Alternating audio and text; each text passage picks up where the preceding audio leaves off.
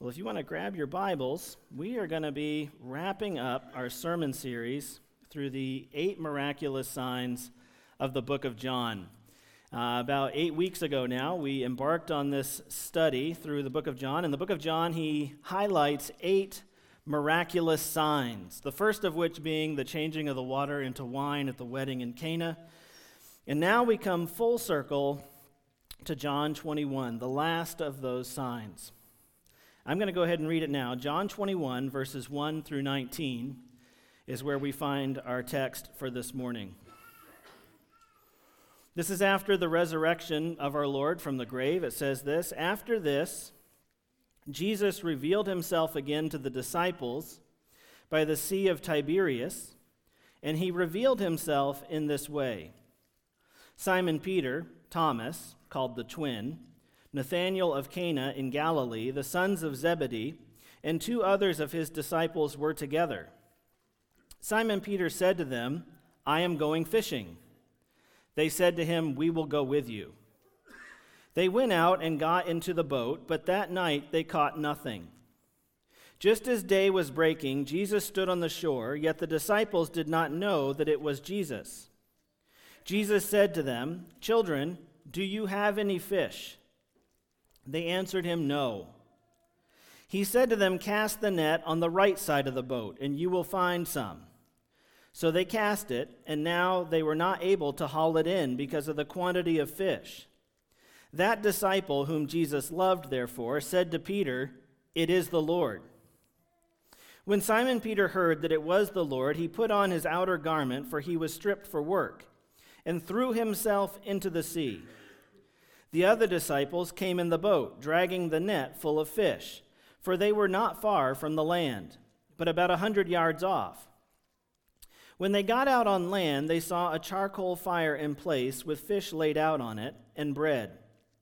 Jesus said to them, 'Bring some of the fish that you have just caught.' So Simon Peter went aboard and hauled the net ashore full of large fish, 153 of them. And although there were so many, the net was not torn. Jesus said to them, 'Come and have breakfast.' Now none of the disciples dared ask him, 'Who are you?' They knew it was the Lord. Jesus came and took the bread and gave it to them, and so with the fish. This was now the 3rd time that Jesus was revealed to the disciples after he was raised from the dead. When they had finished breakfast, Jesus said to Simon Peter, 'Simon, son of John, do you love me more than these?' He said to him, 'Yes, Lord, you know that I love you.' He said to him, 'Feed my lambs.' He said to him a second time, 'Simon, son of John, do you love me?' He said to him, 'Yes, Lord, you know that I love you.' He said to him, 'Tend my sheep.' He said to him the 3rd time, 'Simon, son of John, do you love me?' Peter was grieved because he had said to him the 3rd time, 'Do you love me?' And he said to him, 'Lord, you know everything. You know that I love you.' Jesus said to him, 'Feed my sheep. Truly, truly, I say to you, when you were young, you used to dress yourself and walk wherever you wanted. But when you are old, you will stretch out your hands, and another will dress you and carry you where you do not want to go.' This he said to show by what kind of death he was to glorify God. After saying this, he said to him, 'Follow me.'" We'll stop there. During this sermon series, we have been shown through the Holy Spirit-inspired testimony of John's Gospel some of the awe-inspiring miracles that Jesus performed during the years of his earthly ministry. Some of them I wish I could go back in time and see. I really wish we could. It would be amazing to see some of these things happen. But one of the things that has struck me time and time again throughout this study has been not only what Jesus did, that was amazing, but the way that Jesus involved human beings in the working of his miracles. We've paused a couple times to point this out. Almost in every case, Jesus insists on human participation in the working of these signs. And to be sure, don't get me wrong, I'm not saying that Jesus needed them to do the miracles in some way. Jesus, of course, is not lacking in power. He is never in any way dependent on human beings. But as signs, these miraculous works of Jesus were meant to vividly illustrate the reality of who Jesus is and why he came. And so I'm inclined to think that human involvement and participation in the working of these signs is deeply significant. The first of Jesus' signs, of course, was when he turned water into wine. And although Jesus was certainly capable of not using people to fill up the pots and take the wine to the master of the feast, he insisted on using human servants to do that. And I assume it pleased him most to do it that way.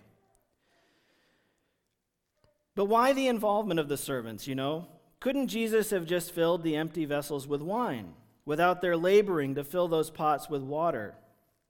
And although it might at first strike us as being unnecessary to the performance of the miracle, we saw in that first sign that strange mingling of divine power and ordinary human activity that really is the definition of what church is. It's the strange mingling of miraculous divine power and ordinary human faithfulness. At the feeding of the 5,000, we saw the boy who willingly surrendered his food, and the disciples themselves who took the miraculously multiplying food and distributed it to the hungry crowds. Miraculous divine power and ordinary human obedience woven together into the fabric of all of these accounts. To the man born blind, Jesus required that he first go and wash the mud from his eyes before his sight would be restored. And of course, as we noted, that sign was intended to graphically illustrate Jesus' own statement about himself, that I am the light of the world. Whoever follows me will not walk in darkness, but will have the light of life. But we know from the Sermon on the Mount that Jesus said, I'm the light of the world, but in the Sermon on the Mount, he also said that you are the light of the world. In Matthew 5:14, he says that. So which is it? Is Jesus the light or is his church? Well, of course, there is no contradiction, for it is the light of Jesus that shines in and through the church, just as a flame fills a lantern.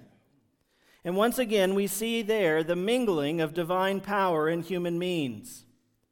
Ordinary human vessels carrying the miraculous light of Jesus. Jesus is the light of the world. You are the light of the world. It's the mingling. 2 weeks ago, we studied the account of the time when Jesus raised Lazarus from the dead. And even in that account, Jesus ordered that human beings roll the stone away from Lazarus' tomb. And after he had been resurrected, he ordered that others remove the burial cloths in which he had been wrapped. You see, in every one of these miracles, Jesus was pleased, glorified, honored to have human servants participate in the working of the signs.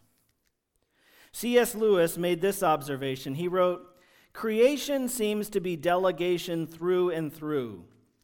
God will do nothing simply of himself, which can be done by creatures.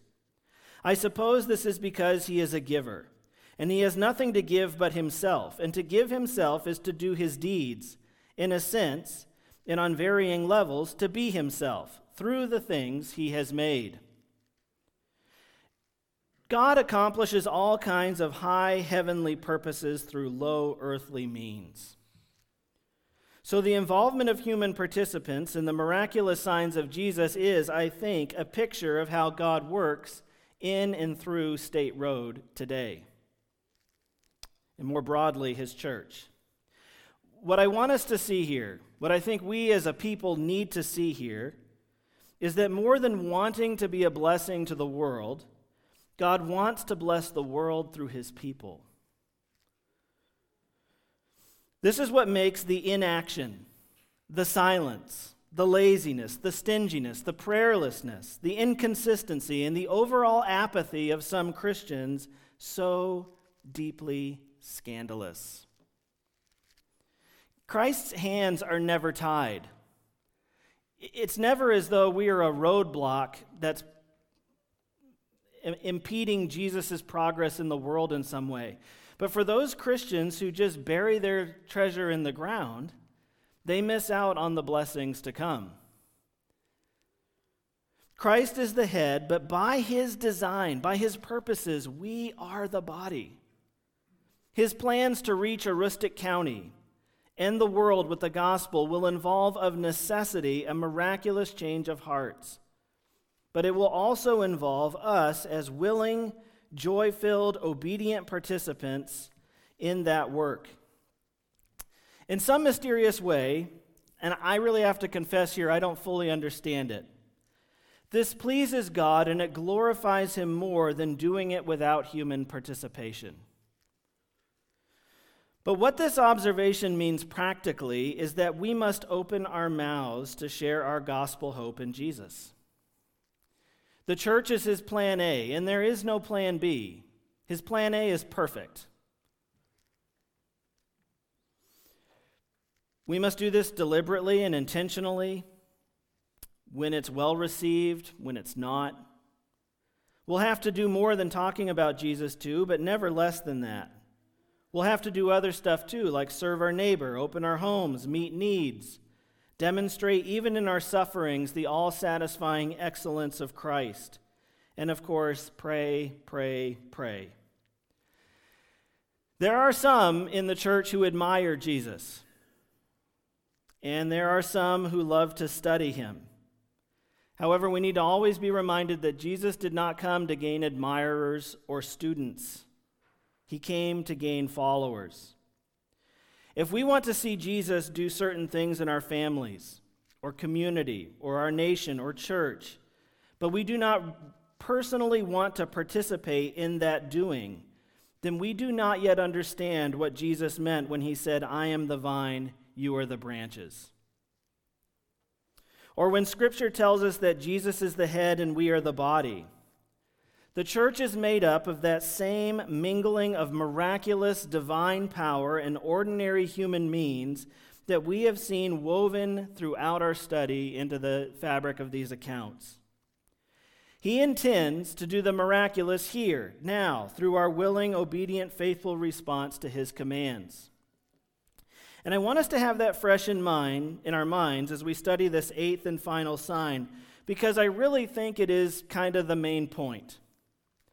I think it's significant, for example, that when the disciples, having recognized Jesus on the shore, excitedly join him there, they find that he has already started making for them a breakfast. But Jesus then asks something strange. I say it's strange because of everything else we've come to know about Jesus over the course of this study. He insists that they add some of the fish that they had just caught to the breakfast that he was making. The Holy Spirit wants that small, seemingly insignificant detail included in the biblical record so that all these thousands of years later we could see it and enjoy it together. When they got out on land, they saw a charcoal fire in place with fish laid out on it and bread. Jesus said to them, "Bring some of the fish that you have just caught." So Simon Peter went aboard and hauled the net ashore full of large fish. The implication is that he was bringing some fish to add to the meal. Now, do you think Jesus misjudged how many people would be there? No, not likely. And we know from the feeding of the 5,000 that if there was not enough fish, what could he do? He could just make more. He's already done that. We saw that. This lack of fish is no impediment, but this is a sign. Remember that. In all of this, Jesus is teaching us about who he is and why he came. This is significant. He says, "Bring your fish and add it."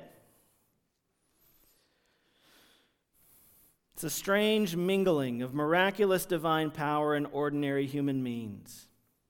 And I think that the Bible makes it plain that what is closest to God's heart is that mingling of both. And we can get off in the weeds by not holding the two in balance. I have known some Christians, I think, who demonstrate in the way they talk about Christianity and their faith a certain fascination with the miraculous. Angels, miraculous works. And sometimes it seems to me that that fascination comes at the expense of devaluing ordinary, faithful obedience in the Christian life. It discounts the miracle of a life that embraces a humble, invisible, steadfast yielding to God in the everyday, in favor of something flashier with more of a wow factor. But we've all known the other extreme too, haven't we?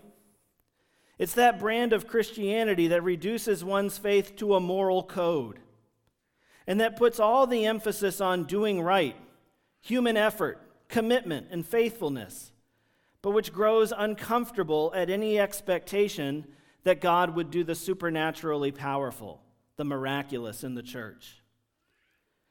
We see the insufficiency of man on his own in this story. Human striving alone will never be enough when it comes to accomplishing the supernatural calling of the church. Simon Peter said to them, "I'm going fishing." They said, "We'll go with you." They went out and got into the boat, but that night they caught nothing.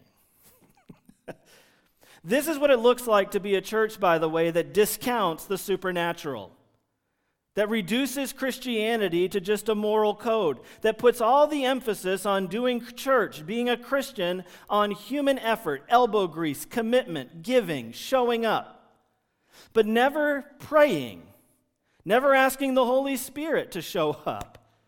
This is what it looks like, by the way, and it is exhausting to be in such a church. It is all night. It reduces church into a religious treadmill. It really does.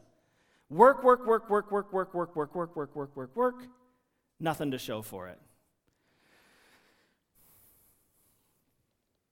But then we see the mingling of their ordinary yielded obedience with the supernatural power of Jesus. And then we see a church clicking on all 8 cylinders. He said to them, "Cast the net on the right side of the boat, and you will find some." So they cast it, and now they were not able to haul it in because of the quantity of fish. Wow. In this moment, things come full circle for Peter. This scene in John 21 is eerily reminiscent of the time when Jesus first called Peter, who was then called Simon. We find that account in Luke 5. It says, "On one occasion, while the crowd was pressing in on him to hear the word of God, he was standing by the lake of Gennesaret, and he saw 2 boats by the lake, but the fishermen had gone out of them and were washing their nets. Getting into one of the boats, which was Simon's, he asked him to put out a little from the land. And he sat down and taught the people from the boat.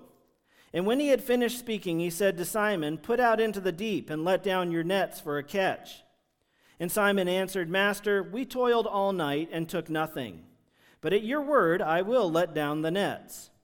And when they had done this, they enclosed a large number of fish, and their nets were breaking.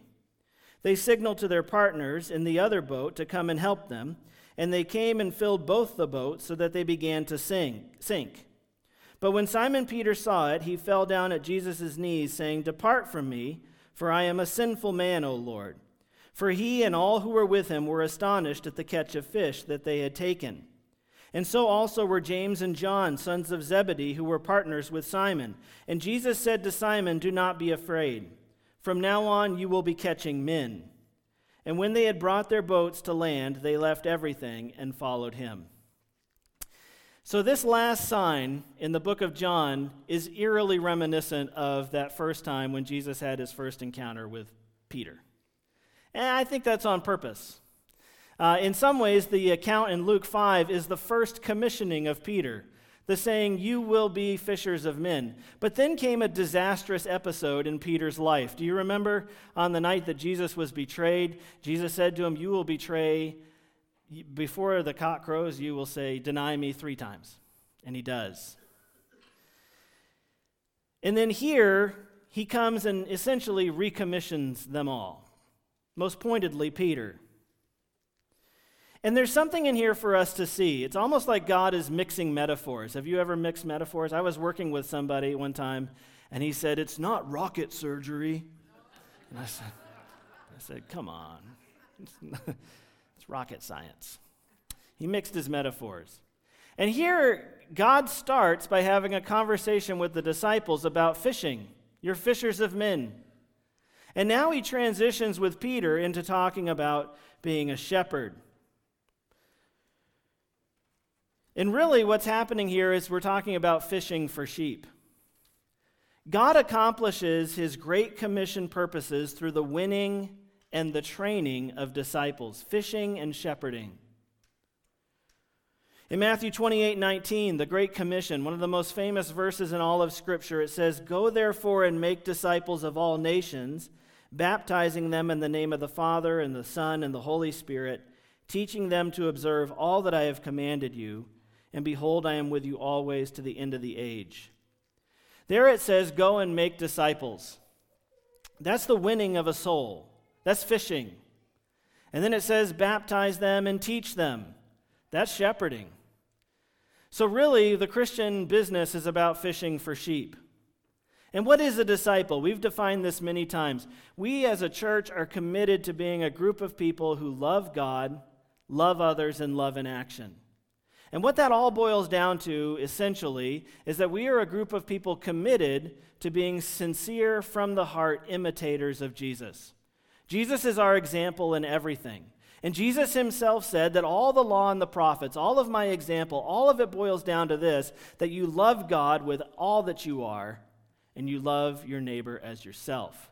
And implied in those two statements is that that love would be active. Biblical love is always active. So what is a disciple? What is this thing we're supposed to make?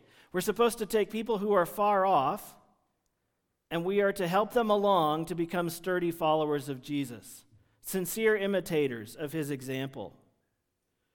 Fishing for sheep. Jesus says to Peter, do not be afraid. From now on, you will be catching men. Christianity is a converting religion. It's always been so. And before we can intentionally train up a disciple, we must first win disciples.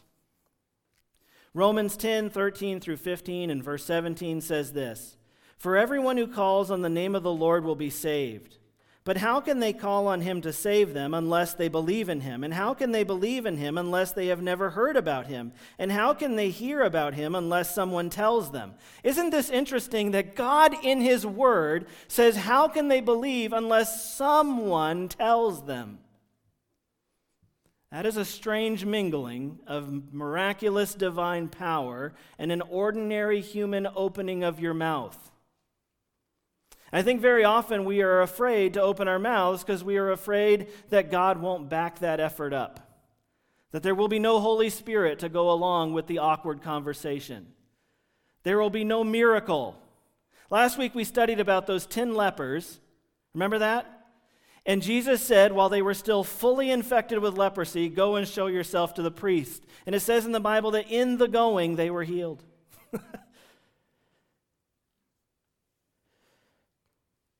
And how will anyone go and tell them without being sent? That is why the scriptures say, how beautiful are the feet of messengers who bring good news. So faith comes from hearing, that is, hearing the good news about Christ. I love that line about beautiful feet. Do you remember when we sent off the Cheenies, Josh and Alex? I gave them the ugliest socks I could find at Walmart.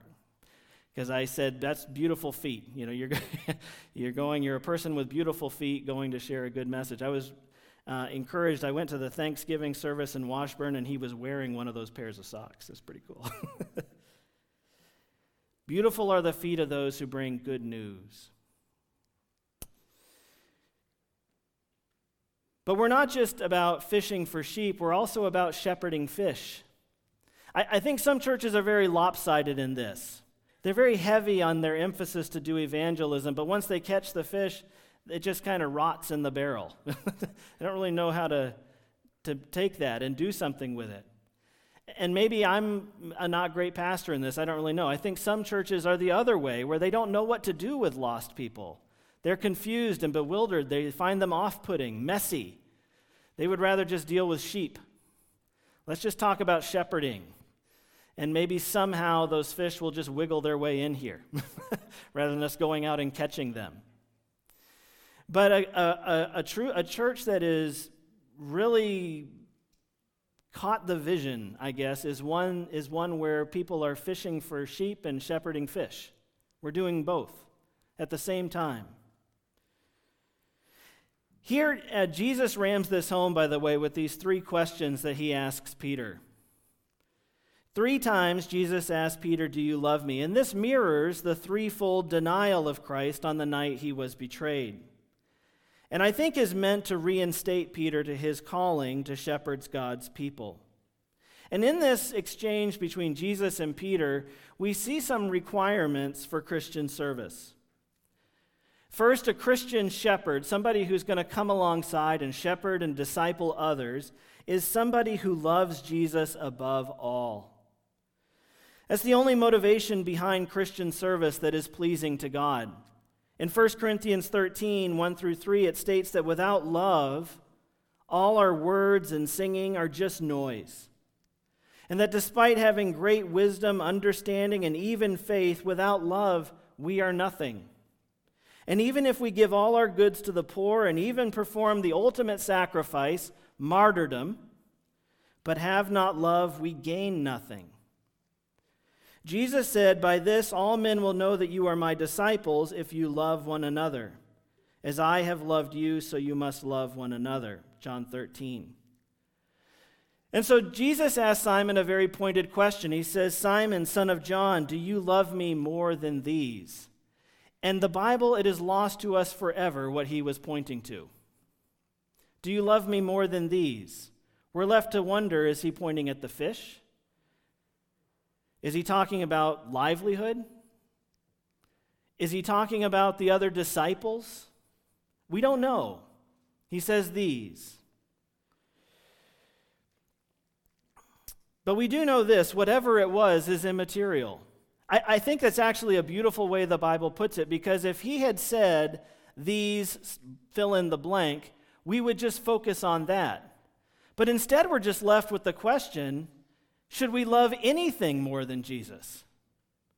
Right? It's regardless of whether he was pointing at the other disciples or a picture of Peter's family or the fish that they had just caught or any of it. It doesn't matter.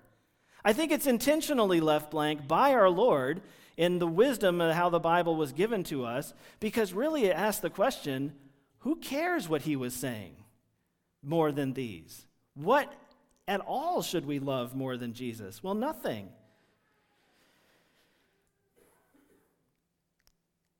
In Luke 14:26, it even says this, "If anyone comes to me and does not hate his own father and mother and wife and children and brothers and sisters, yes, even his own life, he cannot be my disciple. So therefore, any one of you who does not renounce all that he has cannot be my disciple. Do you love me more than these?" You fill in the blank. What is that thing that rivals Christ in our hearts for mastery? What is our greatest treasure? Jesus is asking through the pages of Scripture today to you, to me, do you love me more than these? I always think it's really interesting in the story of the young ruler who comes to Jesus and says, "What must I do?" Jesus says you have to sell everything and give to the poor, because he was very rich. And he walked away dismayed. Now that's first bothered me, because I believe in salvation by grace alone, through faith alone, in Christ alone. It's never by works. And so when the guy comes to Jesus and says, "What must I do to gain eternal life?" Jesus says you have to do something, which is problematic for how I understand the rest of the Bible and the gospel. But what Jesus is really saying in that moment is he's reiterating the greatest commandment of all. He's looking right into that man's heart and saying, you can never be a follower of me because you have erected an idol to wealth in your heart, and I'm not going to compete for space there. What you need is me. But before you can gain eternal life, you have to kill the God that you truly worship. I'm not going to share space with your love of wealth. You shall have no other gods before me.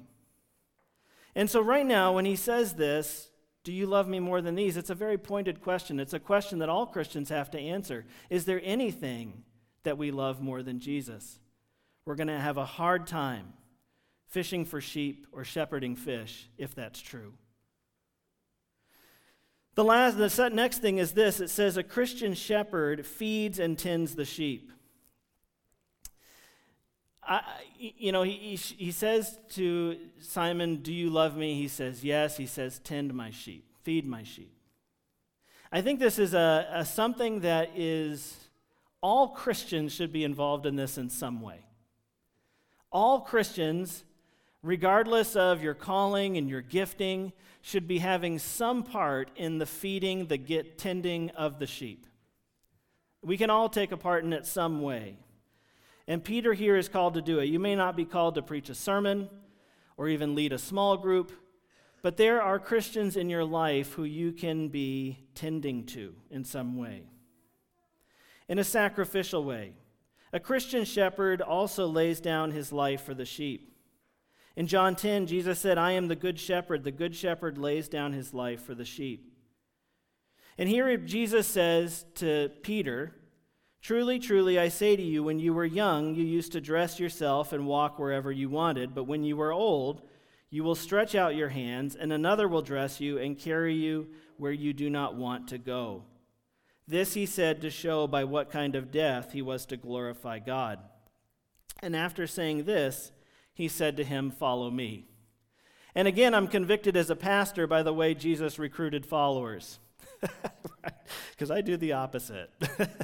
Jesus said on the front of the contract, you follow me, here's what's going to happen. You're going to be crucified upside down in a Roman Colosseum. Ooh. And then he says, follow me. Follow me, the guy who went to the cross. It's an uncomfortable thing. But Jesus says, do you love me? Feed my sheep. This is how you're going to die. You're going to lay down your life for the sheep. Peter, in a very real sense, laid down his life for you and me. He died for the testimony that the resurrection was true. And if he didn't die for that, we might be hesitant to believe in it. Peter laid down his life just as Jesus did for us, for the truth of the resurrection, that we might believe.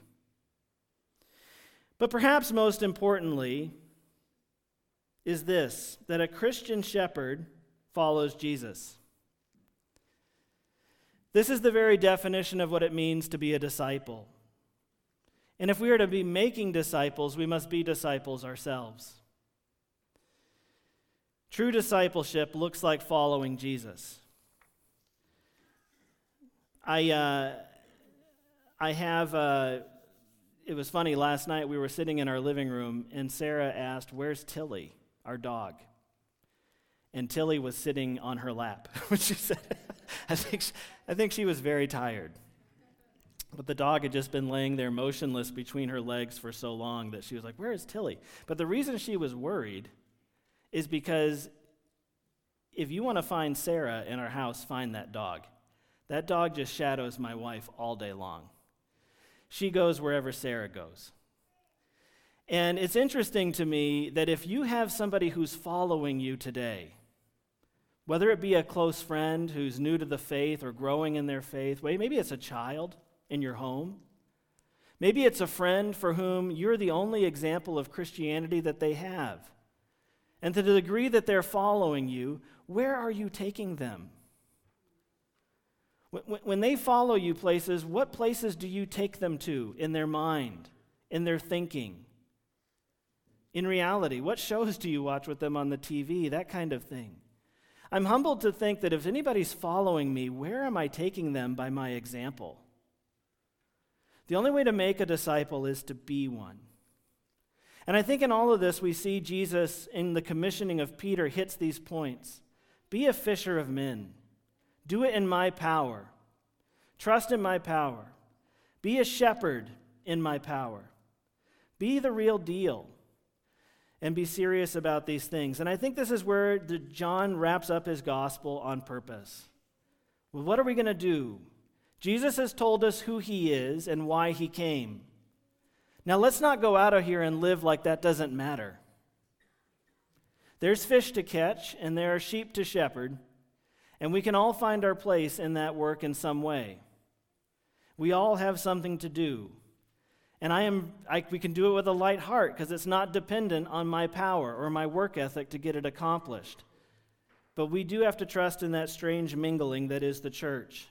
Miraculous divine power, ordinary human faithfulness. That's why I'm grateful for a praying church. I'm grateful for a church that is doing its level best to live these things out. and we can always do more. Let's pray. Dear Heavenly Father, we are so grateful to be yours. Father, at some point, your nets encircled me and my friends here in this room. And Father, like fish who are wild in the water, we had no desire for you when we were caught. And Father, you made of us a new creation. Father, you made us from fish into sheep, followers of you, and that was a miraculous change that you worked in our heart. And God, if we all look back over the path, the meandering path of our faith journey, we see those people who you used to accomplish that.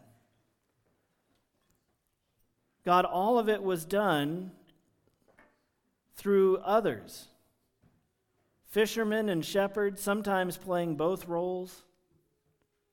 God, there are people who first told us the gospel, who first told us how to get home to you, and how to, even though death hangs over all of us, that there is a way to life. And then, Father, after coming to faith in the gospel, there were others who came alongside us and who taught us about you, taught us your commands, taught us about who you are and how to become more like you. And Father, we are grateful for all of them. But God, we don't want to just say thank you for those people. We want to say thank you by being those people to others.